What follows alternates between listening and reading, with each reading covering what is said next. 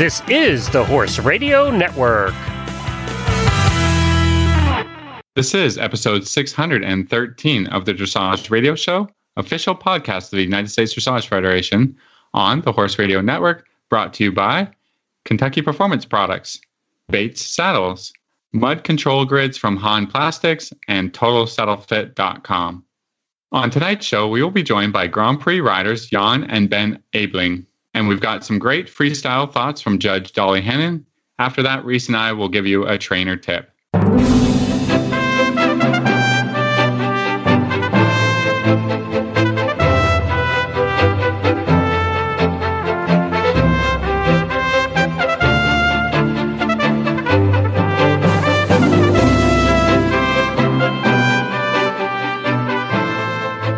This is Reese Koppler-Stanfield from Georgetown, Kentucky.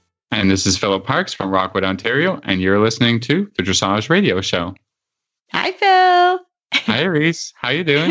I'm great. How are you? I'm doing fine. You know, we're still in lockdown, but we're doing all right, and we're training horses, and some days we get to ride outside, which is the spring changeover. So that's pretty exciting. I was going to say it was fun, but it's not that fun when you know the horses are on edge and you're sitting there like, no, don't kill me, you know? Yeah, exactly. It sounds like fun after the first 10 minutes, and the first 10 minutes does not sound like fun. Yeah. That's exciting. We could talk about it in 2 weeks from now when they don't care anymore. And right, exactly. It's not so exciting. Well, it's kind of like, again, we want to be sensitive. Like you said, you're still in lockdown. We're not so much in my state. We're kind of rocking and rolling, but I essentially live in lockdown anyways, because I live in a farm. But we're happy to be coming wherever you are in the world. We hope you're safe and well, and we're thinking about everybody depending on where you are. And even what state you're in at this point, it's very different. So we hope we can bring some joy and fun to your night today or day. But yeah, it's spring in Kentucky. I just actually sent both our producer Paul and Phil some pictures of. I have the most beautiful trees outside my window, which is nice, and really enjoying that. And it was actually quite cold, so we were all happy to be in the indoor today. But we've had some really, really beautiful days, and it's been nice here in Kentucky. And we actually have a horse show next week, and should be a lot of fun. So Big Mike's gonna go out and have a little fun. So fantastic. Well, as always, you know, we wish you luck, and we hope Big Mike has a fun time. I'm sure. Well, it's just that idea of kind of keeping him going. We're going to do another intermediate one, just to keep him rocking and rolling and in the mindset of horse showing. If you know what I mean. We were lucky. We're very lucky right now. Horse shows are going, and the horse show we're going to is a nice, very small, on a farm. It's kind of a private farm that hosts a couple shows a year. So I'm excited to get him out and work on a few things and see what I've done in a month of work, to see if he's a little bit stronger and ready to go. So I'm looking forward to it. All right. Well, we have a good show here today. Ben and Jan will be a very good interview. We had fun talking to them, and Dolly Hannon she's been on the show before, was a great guest. So right after this commercial break from Bates Saddles, we're going to come back with Dolly Hannon. Bates Saddles. Bates Saddles are the saddle brand that truly puts your horse first. Enjoy comfort, optimum balance, and seamless contact with your horse, leaving you free to concentrate on your aids. Consider the new Bates Artiste Dressage Saddle. It features a movable Flexicontour block, adjustable ergonomic stirrup bar, and luxe leather. The new Bates Artiste Dressage Saddle has a position so natural and a connection so sensitive that the saddle all but disappears and your performance is amplified. Let's hear what Allie Saxon, the United States eventer, has to say about it. I really liked the streamlined look that it gave. I love the Advanta, and I love the close contact of the Advanta, and I saw very similar features in this saddle as the Advanta had, so I was really excited to see how it felt once I sat in it. Sitting in it, I liked the close contact feel that it gave it right away. With the Webers, it also gave the ability to kind of really wrap your leg around without having any interference. Right away, the balance felt super, very comfortable. The panels were nice and soft on my thigh. Everything about the saddle was clearly well thought through. And as a rider, it's nice to sit down in a saddle that feels designed not just for you, but also for the horse's comfort. Learn all about Bates Saddles at batessaddles.com. That's batessaddles.com. Well, tonight we are so happy to have Dolly Hannon, S-Judge, certified instructor. She's also the chairwoman of the Freestyle USDF committee. She's been chairwoman for 8 years and on the committee for about 18. But Dolly, welcome to the show tonight. Thank you so much for having me. I think since the last time I was on the show, I also was accepted onto the USDF certification faculty. So that's a proud moment. Absolutely. Congratulations. That's fantastic. Thank you. That's a big one. We love it. Well, tonight we're putting on the judge and the freestyle hat to talk. We're going to start. We Phil and I, and we all talked about what are some pet peeves that judges have for freestyles. Okay. Well, I would be happy to talk about that because I judge many freestyles. Years ago when I first got my large R, Lloyd Lankhammer, our wonderful show manager, who we all miss so much, used to give me these huge freestyle classes, and they were very difficult because all of the levels were mixed up. And I said, Lloyd, I don't quite get it. Why do you always give me these big classes? And he said, well, I've decided you're going to be the freestyle queen. And I can tell you that I've worked really hard to try to accomplish that goal. So some pet peeves of a freestyle dressage judge. I also judge Western dressage, so this actually applies to both disciplines, but is obviously geared towards our open dressage shows. So number one, music that is unsuitable for the horse. The music comes on, and instead of making the horse look better, the rider and the horse look rushed. They look like the tempos are off. So it's quite important that when the music comes on, it makes the horse look better. It makes the horse look more cadenced. It makes the horse look happier. And I oftentimes will see music that is one piece with no changes of tempo, like elevator music. It has nothing to interpret, no phrasing. So that is a big snooze for a dressage judge. And as I said, the unsuitable music is very important because, for example, if you've got a big, bold, heavy horse with the dance of the Sugar Plum Fairies, that's going to be a problem.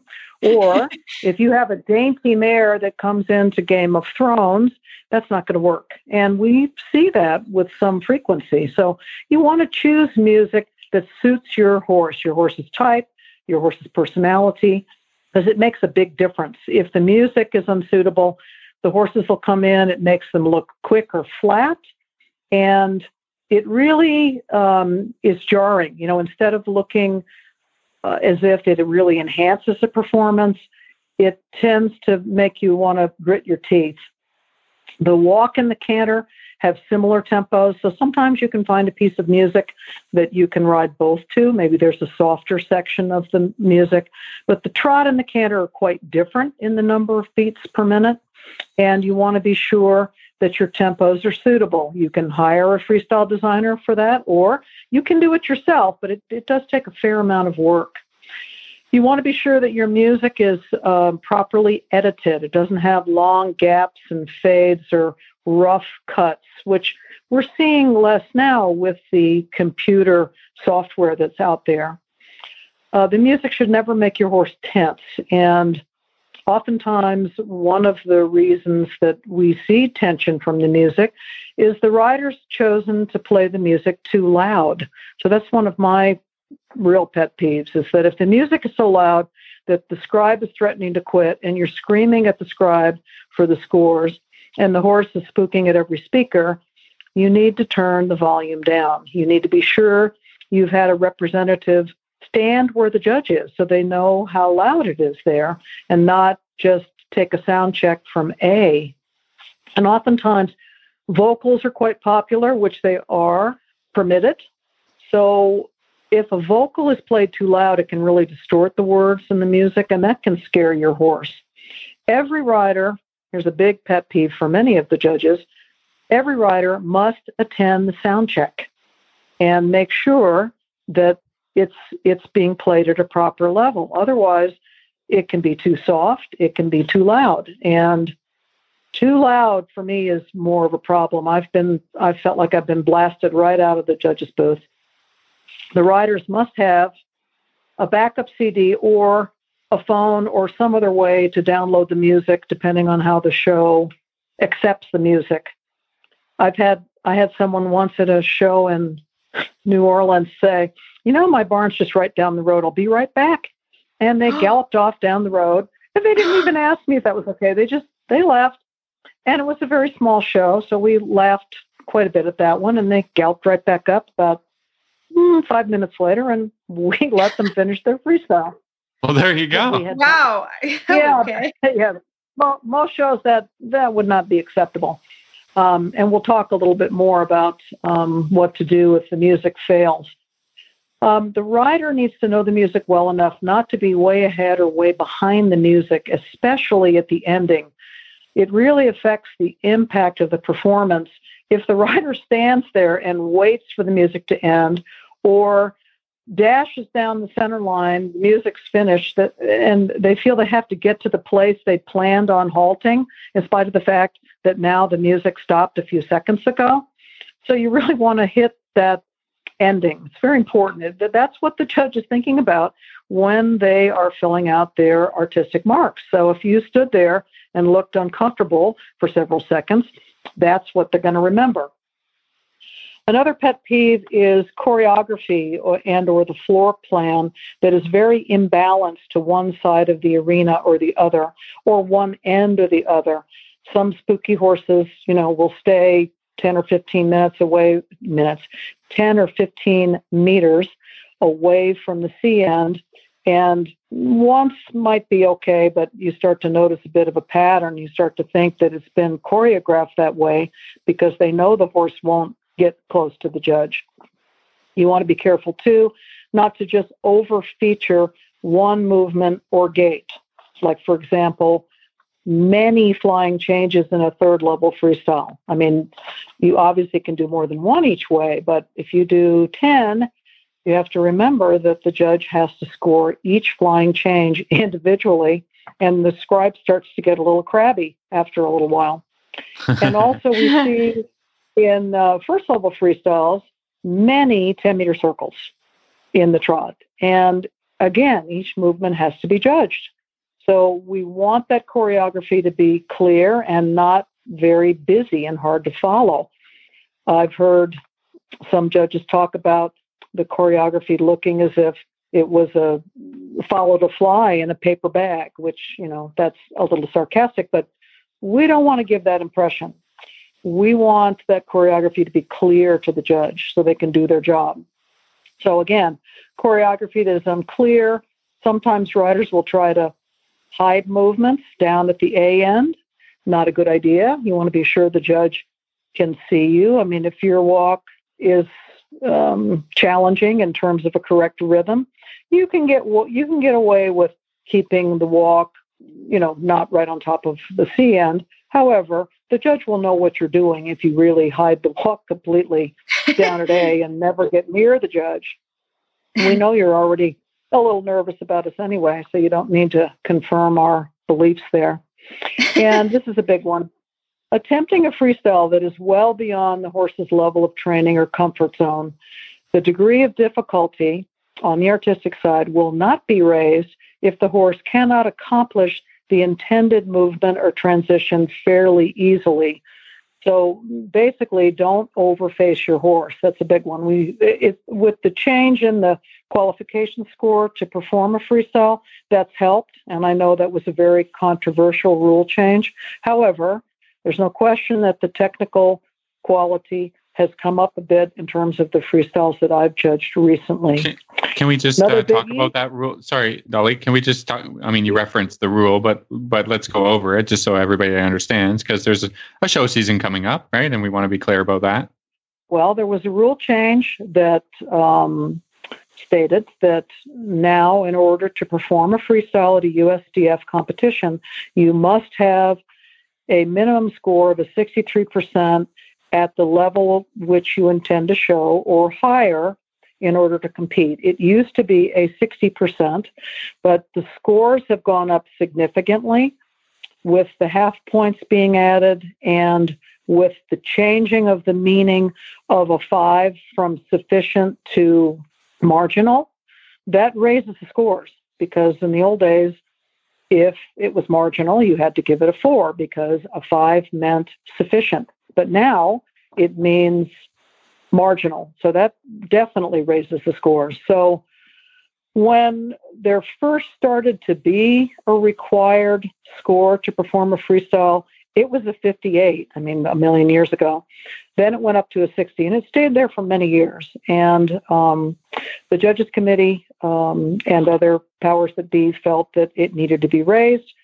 So the rule was instituted, and now you have to have 63%.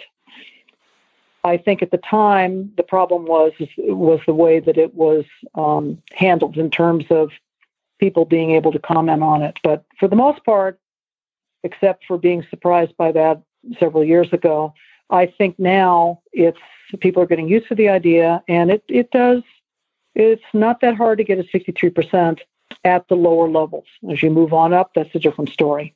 So I hope that answers your question about that. Yeah, that's great. That's a great It synopsis. does. And just real quick, all the rule changes, because I think it's important to say that they are on the USDF website and on the USDF website for commenting. So it's always good to be checking that. And right. So people aren't surprised that it does go on there. I kind of have to say that for my, since I'm on the rules working group, the USDF rules working group, it is, those are published. If you don't read them, that's a different story. So sorry, I had to throw that in there. Okay, so we're getting near the end of the list in terms of pet peeves that I have written down at this time. It's a changing list. We want to be sure that competitors have read the rules and looked at the current score sheets. Also, the rules, guidelines, and definitions that are available on the USDF website, so that you clearly know what is permitted and what is not. We oftentimes get questions to the Freestyle Committee about the rules and what they can include in their freestyles. It's pretty clear on the score sheets, but that's very important to be very familiar with that.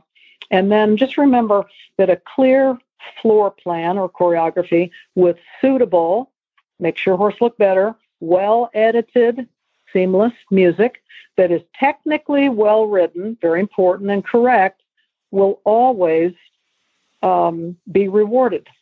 Should absolutely be rewarded. So that would be today's list of pet peeves. Yeah, and I love it. So Dolly, I just have a question. Good. I think as people are getting into, or maybe they're working their freestyles, I think it is important to recognize that they can take a while to do, or they should. It's not something you can do fairly quickly.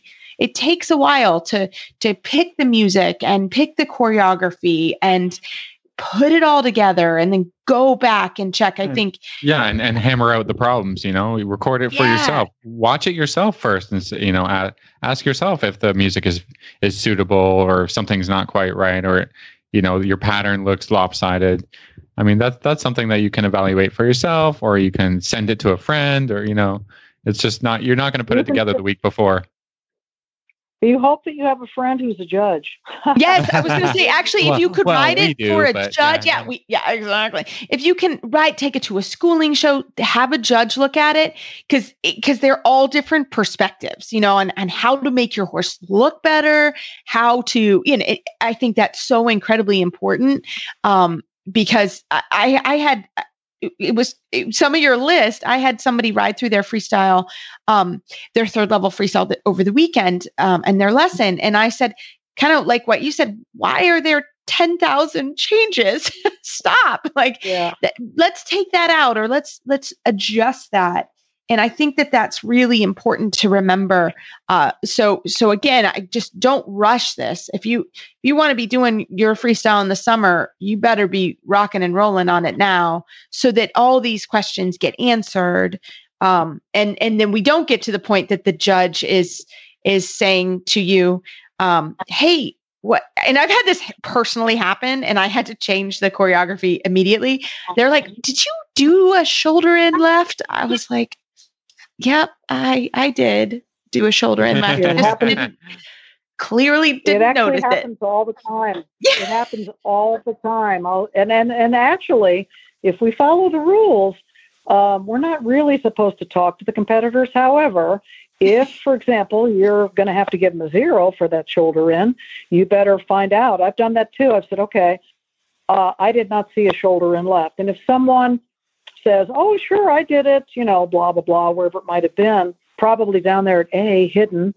I actually had one lady one time write it in the short end. Down I was going to say, why? Yeah. Somebody Don't do that. Thought, oh, that's really a bad idea. And the only reason I could figure it out is she did it the other way too. And I finally went, okay, I think that might be her shoulder in, but we never want to have the judge guessing or asking you at the end. I will ask someone and say, look, and most of the time for example, if someone got lost and they did for 2 canter pirouettes to the left and not 1 to the right, at the end, I'll say, you realize you didn't do a canter pirouette to the right. And I'll say, yeah, I got lost. Sorry. It's a very expensive mistake because that means the 1 to the right that was omitted gets a 0, plus the choreography and the degree of difficulty are no more than a 5.5 because you did not fulfill the requirements of the level. So there's actually quite a bit to know about freestyles to really be successful and comfortable, and they evolve, which is where you were both going. A freestyle evolves. That's why you got to get started on it early and keep working on it and see how your horse handles it in different weather conditions and footing conditions and, under pressure. You've got a friend watching you versus a panel of, 3 judges at the regional final. So it really does make a difference. So I've also made a list of how to make the judge happy with your freestyle. And I think that'll be a nice contrast to the pet peeves list. Yes, for sure. Yeah, we would hope so. You want to show up to show prepared and know the rules. I mean, we all talk about this, but who reads the rule book? Be sure that your horse is technically proficient at the level and can perform reliably with correct basics in harmony. Sounds easy enough, but sometimes it's a little challenging. You want to know your music and be adjustable to the environment, perhaps your horse's mood, and stay with your music. Don't be ahead, don't be behind. The clever riders know how to cut a corner or ride into a corner or speed up or slow down if something has gotten them a little bit off their music. Sometimes they'll start and the music's too soft. And by the time they really get, they get the volume up and they can hear it, they're behind the music. So you have to learn to be adjustable. Choose suitable music that people like to hear, not just a song that you love and your parents or your kids might hate. I can remember growing up, my mother, yelling, turn that down, constantly. Because I had the Beatles turned up at full volume. Yeah. And it does make a difference. You want something appealing. If I'm as a judge, if I close my eyes, I should hear a theme or it should be semi-lyrical, not just a cacophony. There's today's word. And I should hear the gate. I should know, oh, that's trot music. Oh, that's canter music. It should never be surprising. The judge cannot tell the theme unless it's clear in the selections and or vocals, if you're including vocals. So I'll see someone, they will have chosen music that has something to do with their horse's name, but I don't know the music. I have no idea what the theme might be. So using music of similar orchestration type, like, for example, Beatles music, or we don't see a lot of classical music nowadays, but well-chosen classical music is wonderful.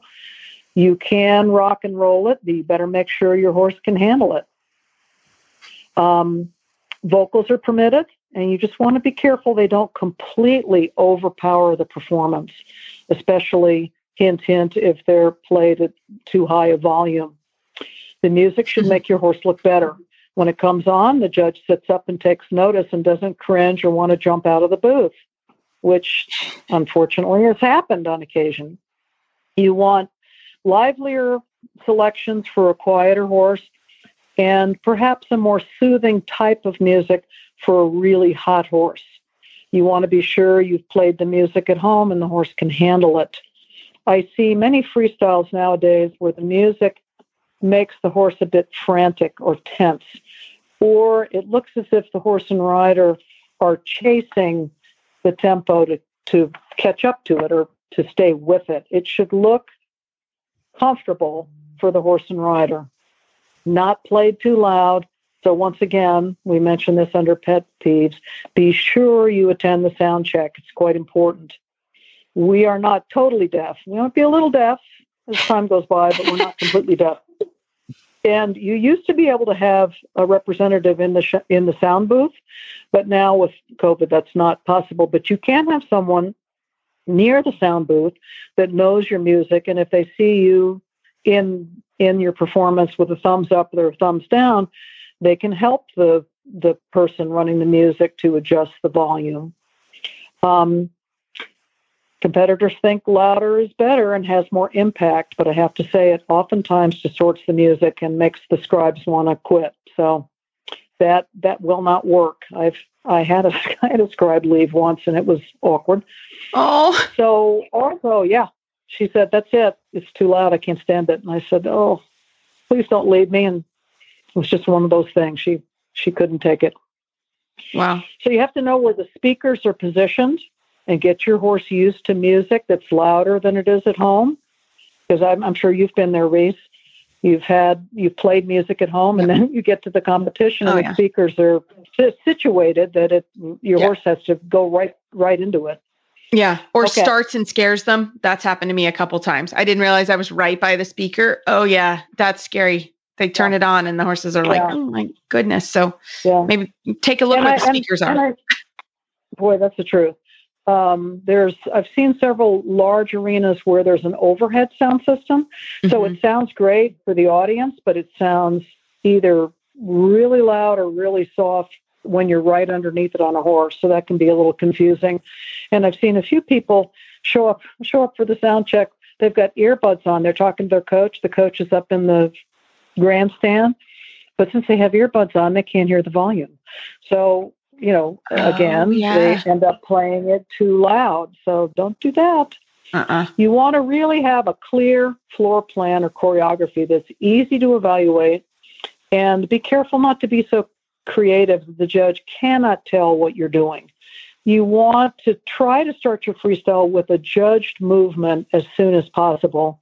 And be careful. I see many, many freestyles where everybody halts at D or L. And then they make a 10-meter half circle, go all the way through the short end before they start a scored movement. Well, the judge is sitting there tapping their toe, waiting for you to do something to be judged. So if you can, try to do something impressive or that your horse does well right away. You don't have to necessarily come right down the center line, but, be interesting. Go into a leg yield or a half pass. Just try to let the judge get to work. Otherwise, unless the music is just so wonderful, you're waiting for something to happen. And you want to be sure that you show enough of a required movement. You must show a minimum of 12 meters in lateral work, shoulder in, haunches in. So I would say do at least 15 meters. And you must show 20 meters of continuous walk, parentheses S, that is not broken up into parts. So, for example, you have to show 20 meters of medium walk, 20 meters of free walk, minimum, 20 meters of medium walk, or collected walk, 20 meters of extended walk. And if you don't show enough meters, then you're going to get dinged again down for your artistic marks, and it becomes very expensive. If you're hiding a weakness, generally it's in the walk, don't keep repeating it. I've seen people, the horse doesn't have a big lengthening or medium, and they keep doing it down the center line towards you. And after the second or third time, you're thinking, I can't see it. I can't score it. Unless you have a side judge, it makes it very difficult. And we know what you're doing. You think you're hiding it? Not so much. So you don't have to feature a weakness, but be careful you don't keep trying to hide it to the point where the judge says, okay, now I'm getting a little bit cranky because it's the third time you've done it. And then try to hit your ending of your freestyle with a flourish, somewhat of a flourish, and not an apology. When you stand there and wait for the music to end, it looks kind of sad. Or on the other end, if the music has stopped and you're continuing to trot up to where you thought you should halt, it's okay if for some reason you're ahead or behind the music to make a little adjustment there so that you can end on your halt, salute, and look proud of your accomplishment, which you should. I mean, a freestyle is a wonderful experience if you've got a nice horse and you've got a nice relationship and you can express that to the judge through your music and your training. So that ending halt, that's the impression that the judge has in mind as they fill out those artistic marks. I see also nowadays many freestyles that either just end, you didn't expect it, or it just seems to, peter out. You can't figure out exactly. Maybe they forgot something. You're not quite sure. And it starts to look a little bit strange. It should be logical. It doesn't have to be completely symmetrical, but it has to be logical. The judge should be able to relax and say, oh, okay, I see what they're doing. You want to try to look happy and reward your horse at the end of your freestyle. Some people don't look so happy, but they need to train themselves to smile and pet their horse because the horse doesn't know. If you're not unhappy with how it went, you still want to reward your horse for trying. And again, I just mentioned this earlier, but if the music's too loud or soft, it's fine to signal the sound person. That's why that music should be included for entry, so you've got a chance to adjust it. If not, have a friend. They should know the music. And if it's blasting everybody out, they can communicate with the sound person. If the music fails, we certainly hope it doesn't, but if it does, you must stop, wave at the sound person so they're not trying to start it up again, go to the judge to find out what they want you to do. There's a couple of options there. They can say, hey, can we get started again? Or is there a problem with your music? If there's a real problem with the music and you don't have a backup source, whether it's a CD or some other way to download it, if that's the way they play the music, then they'll have you come back during a break or at the end of the class. And CDs are going to eventually disappear, but they won't for a while. So unless the show specifies in the prize list that they want music to be emailed or they want to download it, you should have CDs with you just as a backup. And you're not allowed to have music for the exit. People get that generally, but every once in a while someone will get excited and want to make a little statement as they leave, and that's not permitted. So a freestyle should be fun. I mean, I love writing freestyles, and if the music is suitable and fun and your horse is technically strong for the level with a clear floor plan and choreography with correct execution, looking in harmony, the judge will be happy. And oftentimes, the simpler plans look better because it's clear and the judge can tell what you're doing. And I know that oftentimes when you're writing it, you've got to keep thinking about where is the judge sitting. And if your goal is to go to regionals, you're going to have 2 judges. And if your goal is to go to finals, you're going to have 3 judges. So it does make a difference. So you can hire a professional choreographer or freestyle designer. You also can do it yourself, but it definitely takes some homework and time to come up with a good quality freestyle. So I would highly recommend it for every rider. Agreed. It is so fun. It's so fun and creative, and you get to, we've been doing some recently, and it's my assistant just said, "Oh, yeah, I'm working on my freestyle," and it really is fun. You can really highlight your horse, and I find them wonderful to do. And I've never, I'm not very musically inclined, but my current freestyle, I saw the movie and I said, I want that freestyle years ago. And it's fun that I get to use that music. But, so Dolly, is it a hot take that you like the Beatles? I'm just wanted to ask, just a hot take, just saying. You know, I'm showing my age, but I have to say, I know the words to every Beatles song. So yes, I love the Beatles. I just had to ask everybody listening to our show has a little leg up on the competition. Little leg up. Dolly likes the Beatles, everyone. Well, Dolly, we can't thank you enough for coming on the show. And just a couple questions. If people are interested in freestyles, what's a good resource? Where should they start to kind of find some information? Well, start with the USDF website. There's a lot of information there. Just put in freestyle. And then I think it's a good idea to Google dressage freestyles and see what comes up. You know, what inspires you. You can't go wrong if you're able to go to a larger competition. Any of the international competitions are so inspirational. I've made a goal for myself to go to every international competition, larger international competition in this country that I can, because I find it so very inspirational. And music elicits such an emotional response from people. If you think back on a show, chances are, if it was a really good freestyle, whatever the level, you're going to remember it. So you also can you can say, okay, am I very computer literate, or do I need to hire a freestyle designer? Because the freestyle designers will walk you through how to choose the music, give you different options. They either can help you choreograph it, or you can do it yourself if you have a trainer that can help you with that. So it really does take some study, but it's an awful lot of fun. I was able to do one with my mare a few years ago, and I hope to do one again soon. And it just was a blast. I felt like I could show my relationship with this horse, who I'm so proud of. Yeah. And I love music. So being able to combine those two things for me is just a ball.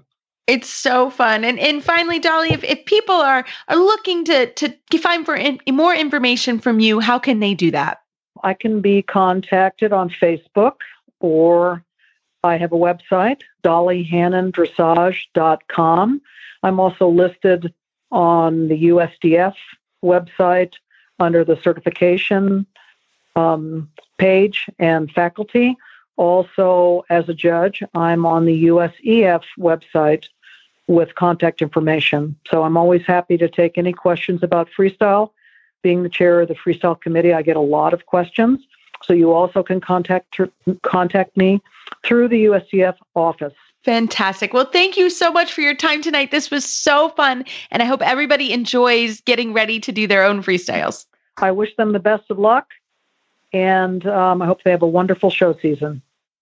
So, Phil, we were chatting with Dolly right after the interview, and we just wanted to clarify so everybody kind of understands, again, what the rule is. You need a 63% in the highest test of the level. So first level test 3, second level test 3, third level test 3, or fourth level test 3. You need a 63% or higher to be eligible to ride your freestyle.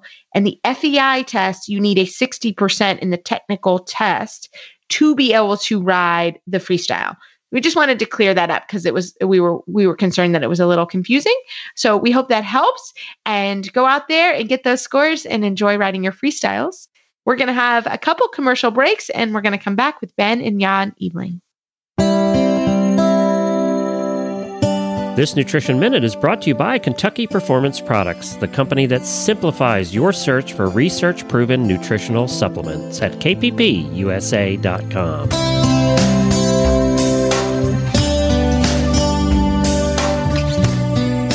Spring is here, and so are pastures full of luscious green grass. Spring grass is high in vitamins, minerals, and sugar. Most horses have little problem adjusting to the changing sugar levels found in spring pasture, but for at-risk horses, grazing on sugary grass can lead to big problems such as colic or laminitis. By paying attention to daily temperatures and following a couple of simple rules, you can limit your horse's access to such sugar-laden grasses. In the spring and fall of the year, limit grazing or stop it completely when daytime temperatures are warm and nighttime temperatures are below 40 degrees Fahrenheit. Under these conditions, the grass produces sugar during the day and it stores it in its leaves. At night, the plant transfers the stored up sugars to the roots and stems to fuel the growth. If the evening temperatures are cold, the grass will not make that transfer and all of the sugar will remain in the leaves where it is readily available to your horse. In the summer, when days are sunny and nights are warm, it is safe to allow grazing in the early morning hours, but it should be restricted late in the afternoon or evening.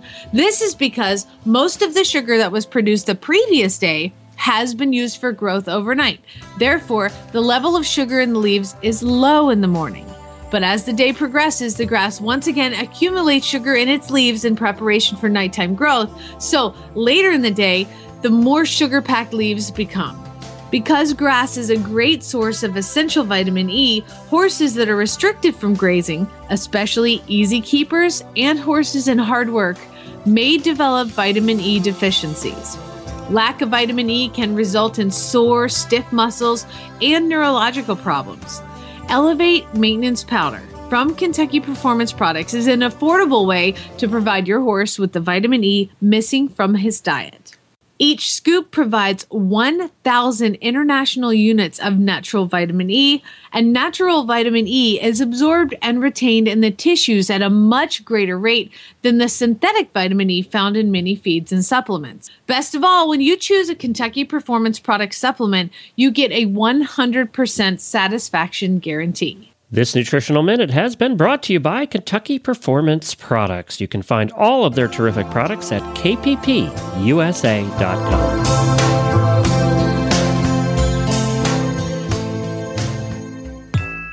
Have you ever wondered how to keep your horse sound and how to prevent future lameness issues? Have you had to deal with abscesses, stone bruises, laminitis, navicular, or soft tissue damage in the hoof capsule? Or maybe you're a farrier and you want to learn how top vets around the world diagnose and treat various hoof care issues. The Humble Hoof is a podcast for both owners and professionals discussing the health of the hoof and soundness of your horse. Check us out, published twice a month on Horse Radio Network. Well, tonight I am so excited to have Ben and Jan Ebeling on the program, the father and son duo. Gentlemen, welcome to the show. Hey, thanks so much for having us on, Reese. Not very often do we get to have families. This is so fun. And we have you guys, you're together but separate in rooms. So we're so thrilled to have you. So Jan, I wanted to start with you. You guys both had a great season. Can you tell me a little bit about your season this year? Well, yeah, we had a very exciting season. For me, it was a Grand Prix horse that I had shown a little bit in CDIs last season already, and she was quite clean. And coming in, she did her first couple of CDIs, specials, Grand Prix specials in the CDIs this year. And it went well. It didn't go quite as well as I had hoped, but I'm very happy with her. I'm very proud of her. It still is all fairly new for her. And so, yeah, it was quite exciting. Well, and as we know, a green horse, it's very exciting in there and a little bit challenging, just to say the least, right? Right. Anything can happen. And, horses are not machines. And, I got reminded of that fact a couple of times. And Ben, what about you? What was your season this year? So for me, I actually started out my season in Thermal, California. We did the 2 desert circuit shows out there. I did really well at the U25 level, kind of continued my pace from last season. So I was really happy with that. And I decided, we had a group discussion with me, my dad, and Christoph Koschel, who is a good friend of ours. And we decided that we should just go ahead and try some international Grand Prix, the senior level. And, we didn't really have a plan of doing as well as I did, but it seemed that the tests for my horse ended up to be really well suited, especially the Grand Prix Special. So yeah, we came to Wellington. I did one test at the beginning of the year, I think in December, and we did super well there. And then we just kind of continued the pace. I mean, it was surreal for me to get into that international Grand Prix arena and to have done as well as I did in that first season. It was super special, but I really just attribute it to the people around me. Well, you really did. Yeah. Sorry, you made a splash for sure. Christoph Koschel teaches and coaches Ben when we're in Florida. And we started that process when Ben started going over to Europe with a young rider, team that did these Europe trips, where I had to stay back and run the show, our farm in California. Ben would go with his mom. And so he was at the beginning, he was riding with George, but George Williams, he wasn't there all the time for the entire trip. So we stabled at the Castlemans, and Christoph is right around the corner there. So that's how that whole thing came to be with Christoph in the picture. It's been working really well. So when we're in Florida, Ben works with his horse Luster with Christoph. When we're in California, then I work with him, and so he has a whole bunch of coaches there actually. Yeah. So I have to ask. I'm dying to know, and I'm gonna ask Ben this question. Ben, what's it like to work with your dad? Everybody asks me that. I know.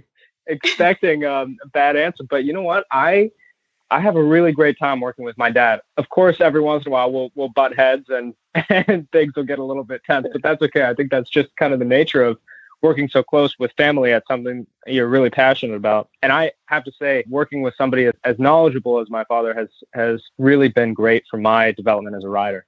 Okay, Jan, I got to ask the same thing. What is it like? I mean, for all the parents that are listening to watch, and I have a little niece that's coming up, and like we're posting the trot, like we're very, very green. But what is it like to see your son develop and be a part of that? I mean, that's pretty amazing. Yeah, it is amazing. It's. I mean, I could not be prouder. It's an amazing journey that we're on, and I have to say, he's a wonderful student. He listens pretty good. I'm trying to be very positive because I know that can go south. Every so often I get a little intense, and he lets me know that it's too much. And then, we talk about it. And like you said, we butt heads once in a while, but it's all good. I mean, he's made so much progress in a relatively short time. And we're lucky that he's able to ride a whole bunch of different horses, and he's learning a lot from those horses and is able to apply it with his main horse, Luster, that he's competing with. So Ben, I have to ask whether, you were always on this path of, horse trainer or working towards the Grand Prix or what was that like growing up and being a little bit in your dad's shadow? Yeah. So actually, I mean, it all goes back to growing up as just a kid. I watched my dad work his entire life for his big goal of representing the USA at the Olympic Games, which he did in 2012. So to see that culminate in such a success was amazing for me, I think growing up. Before I was into the horses, I was really into soccer. I played competitive club soccer and high school soccer until like my sophomore year or junior year or something. In addition to that, I was also a Grand Prix show jumper. I did Grand Prix show jumping before I did any Grand Prix dressage. I worked with Will Simpson for a long time. So that's another person who really shaped my riding journey. But yeah, no, I took a couple of lessons from my dad on a horse that we had named Don Gio, and who I actually was trying to turn into a jumper, of course. But no, it turned into something a little bit more. And I sort of enjoyed riding dressage because I thought that it could help my show jumping a lot, because a lot of what Will had to say to me was that show jumping was 90% dressage. It's just jumping in between the fences, right? And yeah, I started doing some lessons with my dad. Then there were a couple of kids at the barn that we started doing some fun riding lessons with, and we all made the junior team one year. Then, I continued on, did young riders, and I just kept on that track. The jumping sort of, I wouldn't say it faded away because that's really where my heart is, of course. But right now I'm sort of just focusing on the dressage, and I'm really happy to be doing that. Wow, that's fantastic. So how does it work with horses? Maybe Jan, I'll start with you. How do you guys decide which horses go to which rider? Well, I mean, most of the horses are in training with me anyway. And we have some clients that have been here many, many years, and they've known Ben from when he was really a baby. Like one of them, of course, is Anne Romney. And so Anne's been very gracious in letting Ben ride some of her horses. Like when she's not there, then Ben gets to ride those I hop on maybe for a couple of minutes. So he gets plenty of time on various different horses, which is fantastic for learning. We just kind of see which horse goes for what rider best. We have a few that Amy and I had bought as young horses that we originally bought for resale and, of course, never did because then, you know how that goes. They become part of the family and you have these horses. Yeah. And so there are a few that Ben has taken over, and he's competed with them, Prix George, and various different levels, and has done very well. When we started out, we never really wanted to push him into competing. I mean, we had a discussion with him, and we said, look, you're growing up as the son of a professional rider, and Amy running the barn and me doing the training. There are horses in our lives, and you have to know how to safely ride a horse.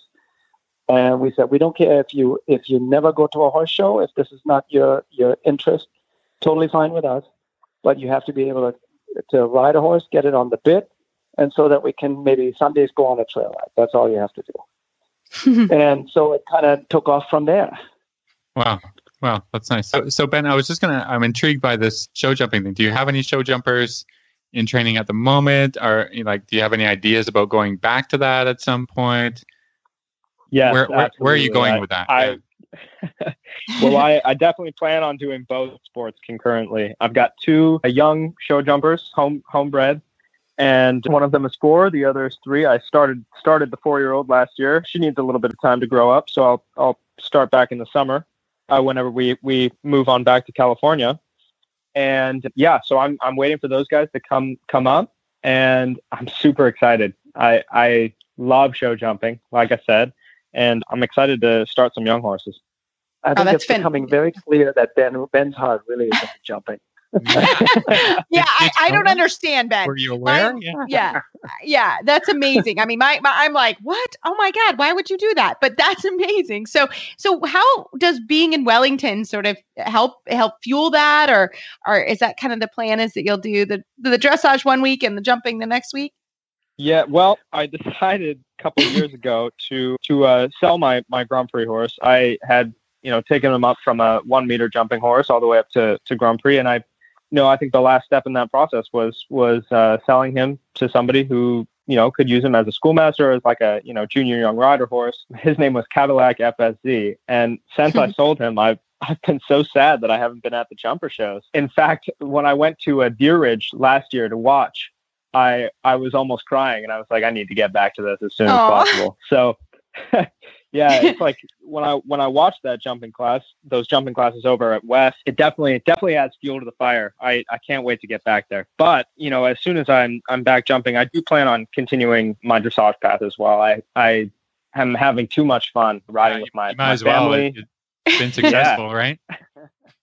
Exactly. That's good to know. So good to know. I was like, Dad, how do you feel about this? Yeah, I'm like, wow. I think, I don't know. Watching jumping that big, Dad, how do you feel about that? Well, the first or the 1 year, I don't even know. Was it 2 years ago or 3 years ago? No, 2 years ago, I think. When we had the jumper here too, Ben would do both. I mean, he would be on the same weekend riding a dressage test, and I think you were doing young riders at the time, so Prix and George. And he'd have his class, and then he would get off the horse and hustle into the car and drive over to West and get on his jumper and do a jumping class and come back and ride another horse and dressage. And I mean, I always looked at this and thought, how does this guy do this? And because, I mean, the seat is different. I mean, you sit differently in a jump, obviously, on a jumper than you do on dressage. But he was in like no time. Within the hour, he could just switch from one to the other and come back to dressage. That's pretty talented. Now, I don't think you should allow him to be setting up all his jumps in your dressage arena now. Better set some limits. Yeah. We had a pony. He started out on a little pony. His name was Bernie, Burnt Sugar. And we have our plastic arena set up, and he would just jump in and out, do like a serpentine, in, out, in, out, in, out, jumping over this thing. Like, Ben, stop messing up my arena. I love it. So, Jan, what is kind of your guys' plan now? We're recording, it's sort of mid-April. So what happens now for the summer? Well, Ben is qualified to do the trials that are going to be in June here in Wellington. I'm not quite sure where he's ranked because I hardly ever look at the rankings, but I know he's in the mix. And I know that I'm unfortunately out. So, but at least, hey, one in the family made it. Yes, so exactly. Yeah. So we're staying until that is over. And then I guess we just kind of have to wait and see because, I mean, you can't make any plans. I mean, there were plans, of course, of going to Europe. And now with COVID and all these, I mean, it's just nobody can make plans. So we will be here through the middle of June. And then very likely I will go back with most of the horses. And we don't know what happens with Ben. Maybe, who knows? We will see. Possibly fingers crossed, Europe, Ben. Possibly. Yeah. Fingers crossed. So, yeah, we just have to wait and see. I love it. Well, Ben, we're going to let you handle all the social media. How can everybody get in touch with you, follow you, all the good stuff? We're going to let Dad said go ahead and do that piece. So we're going to let you rock on with that. Oh, yeah, absolutely. You definitely don't want me to do that. No problem. I don't even know if you know how to work Instagram. Anyways, our Instagram handle is The Acres Dressage, one word. And you can follow me on Instagram at Ben_Ebeling. We've also got a Facebook that we stay active on, which is also The Acres Dressage. Awesome. I love it. And any sponsors you want to plug, now's your time. Yeah, well, I think my biggest sponsor is probably my mom. I wouldn't be here without her. I have to thank her for everything that she does for me. In addition to that, I'd really like to thank the owner of my horse, Sasha Cutter. She's been wonderfully supportive through this whole process. In addition to that, I'd like to thank Ebeling for keeping me and my horse outfitted. Also, Kingsley Boots. I've newly partnered with them. I'm so excited to get that going. And everybody else who's helped me to get to this place. I can't thank you all enough. Fantastic. Well, we've had a lot of support and a lot of businesses that are in the equestrian industry. I mean, Cavalor is our feed company that has been with us for many years, since the Olympics, since I went with Rafaka to the Olympics, and they've been sponsoring us, and also Cavallo, which, most people know.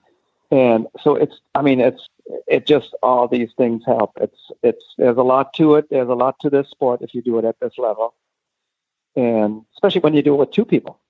Yes, exactly. Right. Yeah. Two people. Yes, it is very, very challenging. And hearing your guys' story is so fun. And Ben, I have to be honest, I like the story of you jumping in and out of the arena the best. Sorry about that. That's the best. You would not believe how many times I got yelled at for that.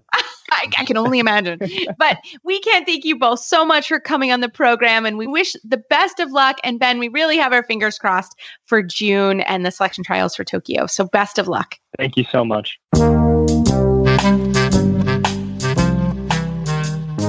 Tired of having your boot sucked off mid-stride by sticky mud? Mud control grids are the solution. Frustrated by mushy, slippery messes at the paddock gates? Mud control grids are the solution.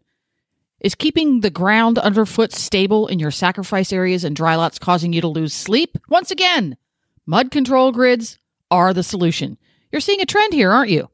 Well, Han Plastics Mud Control Grids really has come up with the best solution. Unlike other plastic grids on the market, mud control grids can be installed directly on top of the mud. Let me say that again. Right on top of the mud. You don't need to do any ground preparation. The mud control grids are an instant solution to your high-traffic, muddy areas. No more having to fill in with sand, gravel, shavings, or even old carpet. What's more, mud control grids will allow grass to grow underneath of them, so they can be taken back up once the area is dry or recovered. Or you can leave them right where they are and take over again when the rainy season comes back around. Han Plastics mud control grids are designed to be installed as a temporary or permanent solution. You can take them with you move. Put down a lot, put down a few. Add more each year. The ultimate mud control solution. Check out Han Plastics mud control grids at mudgrid.ca. Oh, an added bonus, your tractor or gator won't sink up to its axles with Han Plastics mud control grids in place. So there's that. www.mudgrid.ca.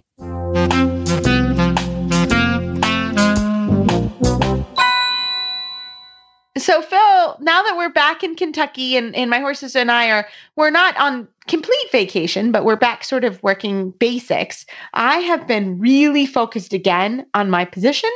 And every time I ride by the mirror, I thank the Stability stirrup leathers from Total Saddle Fit. They're phenomenal. I love them so much. Yeah, I mean, not just for comfort, which they are absolutely the most comfortable stirrup leathers I've ever ridden in, but again, they have the added benefit of helping your position. I had somebody new I was talking to, and anybody I'm kind of giving a positional tip to, I'm like, if you want to fix your legs, here's a pretty simple way to do it.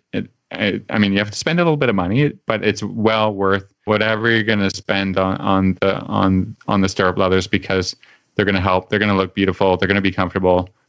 That's all. Well, and let's be real. After the winter, it's really good to check your tack anyways. And stirrup leathers are one of those things that you do need to check them for a safety standpoint. I sometimes will look at people's stirrup leathers, and if you're going to replace them anyways, let me tell you, you will love these. You will never go back. I have replaced every stirrup leather that I own with these stirrup leathers. They're amazing. And as always, all the products from Total Saddle Fit at totalsaddlefit.com. They are fantastic. Justin over there is great, very innovative, but products that you will love. You will not go back. So again, totalsaddlefit.com. And Phil, we've got a great Total Saddle Fit tip of the week. Do you want to count us in?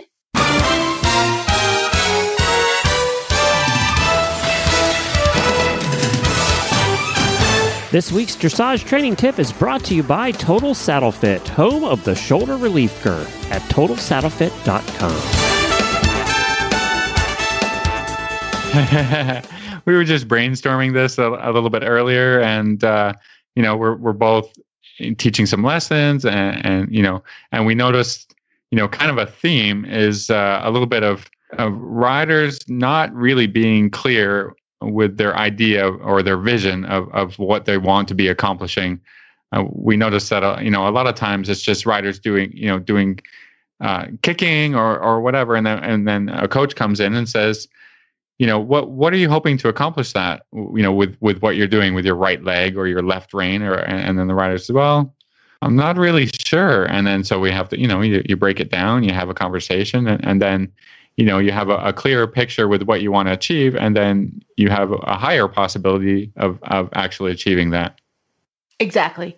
So I was teaching today, and it's such a really important thing, especially when you're correcting your horse. Please, from the bottom of my heart, and Phil too, know what you're correcting and why you're correcting it. So sometimes, it's emotional and you just kick, or you're just trying to get through something, but you're not being very clear with what you're correcting. So I think that's really important to remember. And I have to remember that too. What are you trying to accomplish in the moment? And if you're not sure, it's probably better just to halt, take a deep breath, and figure it out, right? And instead of just kicking, a lot of times people will just kick, and then it becomes this sort of kicking situation. And I'll say to them, I'll stop them and I say, I personally have no idea what you're trying to correct. What are you trying to correct? And then we discuss it, and then we discuss kind of what is the best way to handle the correction. Because it's literally just like, I'm sure this happened, and my mom's amazing, but I'm sure this happened when she would just scream like every person's name in the household to get to you. And by the time you get to you, it's like, what's happening? What did I do? That's the same concept. Be very clear with what you're correcting and why you are correcting it. If you don't understand, great time to ask a coach, ask a friend, send Phil and I an email. We'll help. But if a human on the ground doesn't understand what you're correcting, then the horse for sure will not understand. So clear aids, clarity, understanding the technique and why you're doing what you're doing is really important. And that's why we do these Saddle Fit tips of the week.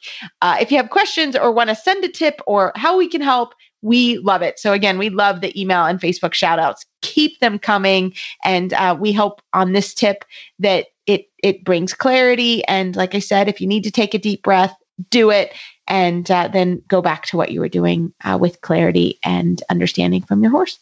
You can find our show notes and links to today's guest on our website, dressageradio.com. Like us on Facebook, just search Dressage Radio Show. Follow us on Twitter at Horse Radio. My website is maplecrestfarmky.com, and my email is reese@horseradionetwork.com. I think the best way to find me is on Facebook, or my email is philip@horseradionetwork.com. I'd like to thank our sponsors for allowing us to put on a good show. That's Kentucky Performance Products, Bates Saddles, Han Plastics, and Total Saddle Fit. Don't forget to check out all the other shows on the Horse Radio Network at horseradionetwork.com. Everybody, keep your heels down and your shoulders back, and we look forward to talking with you next week.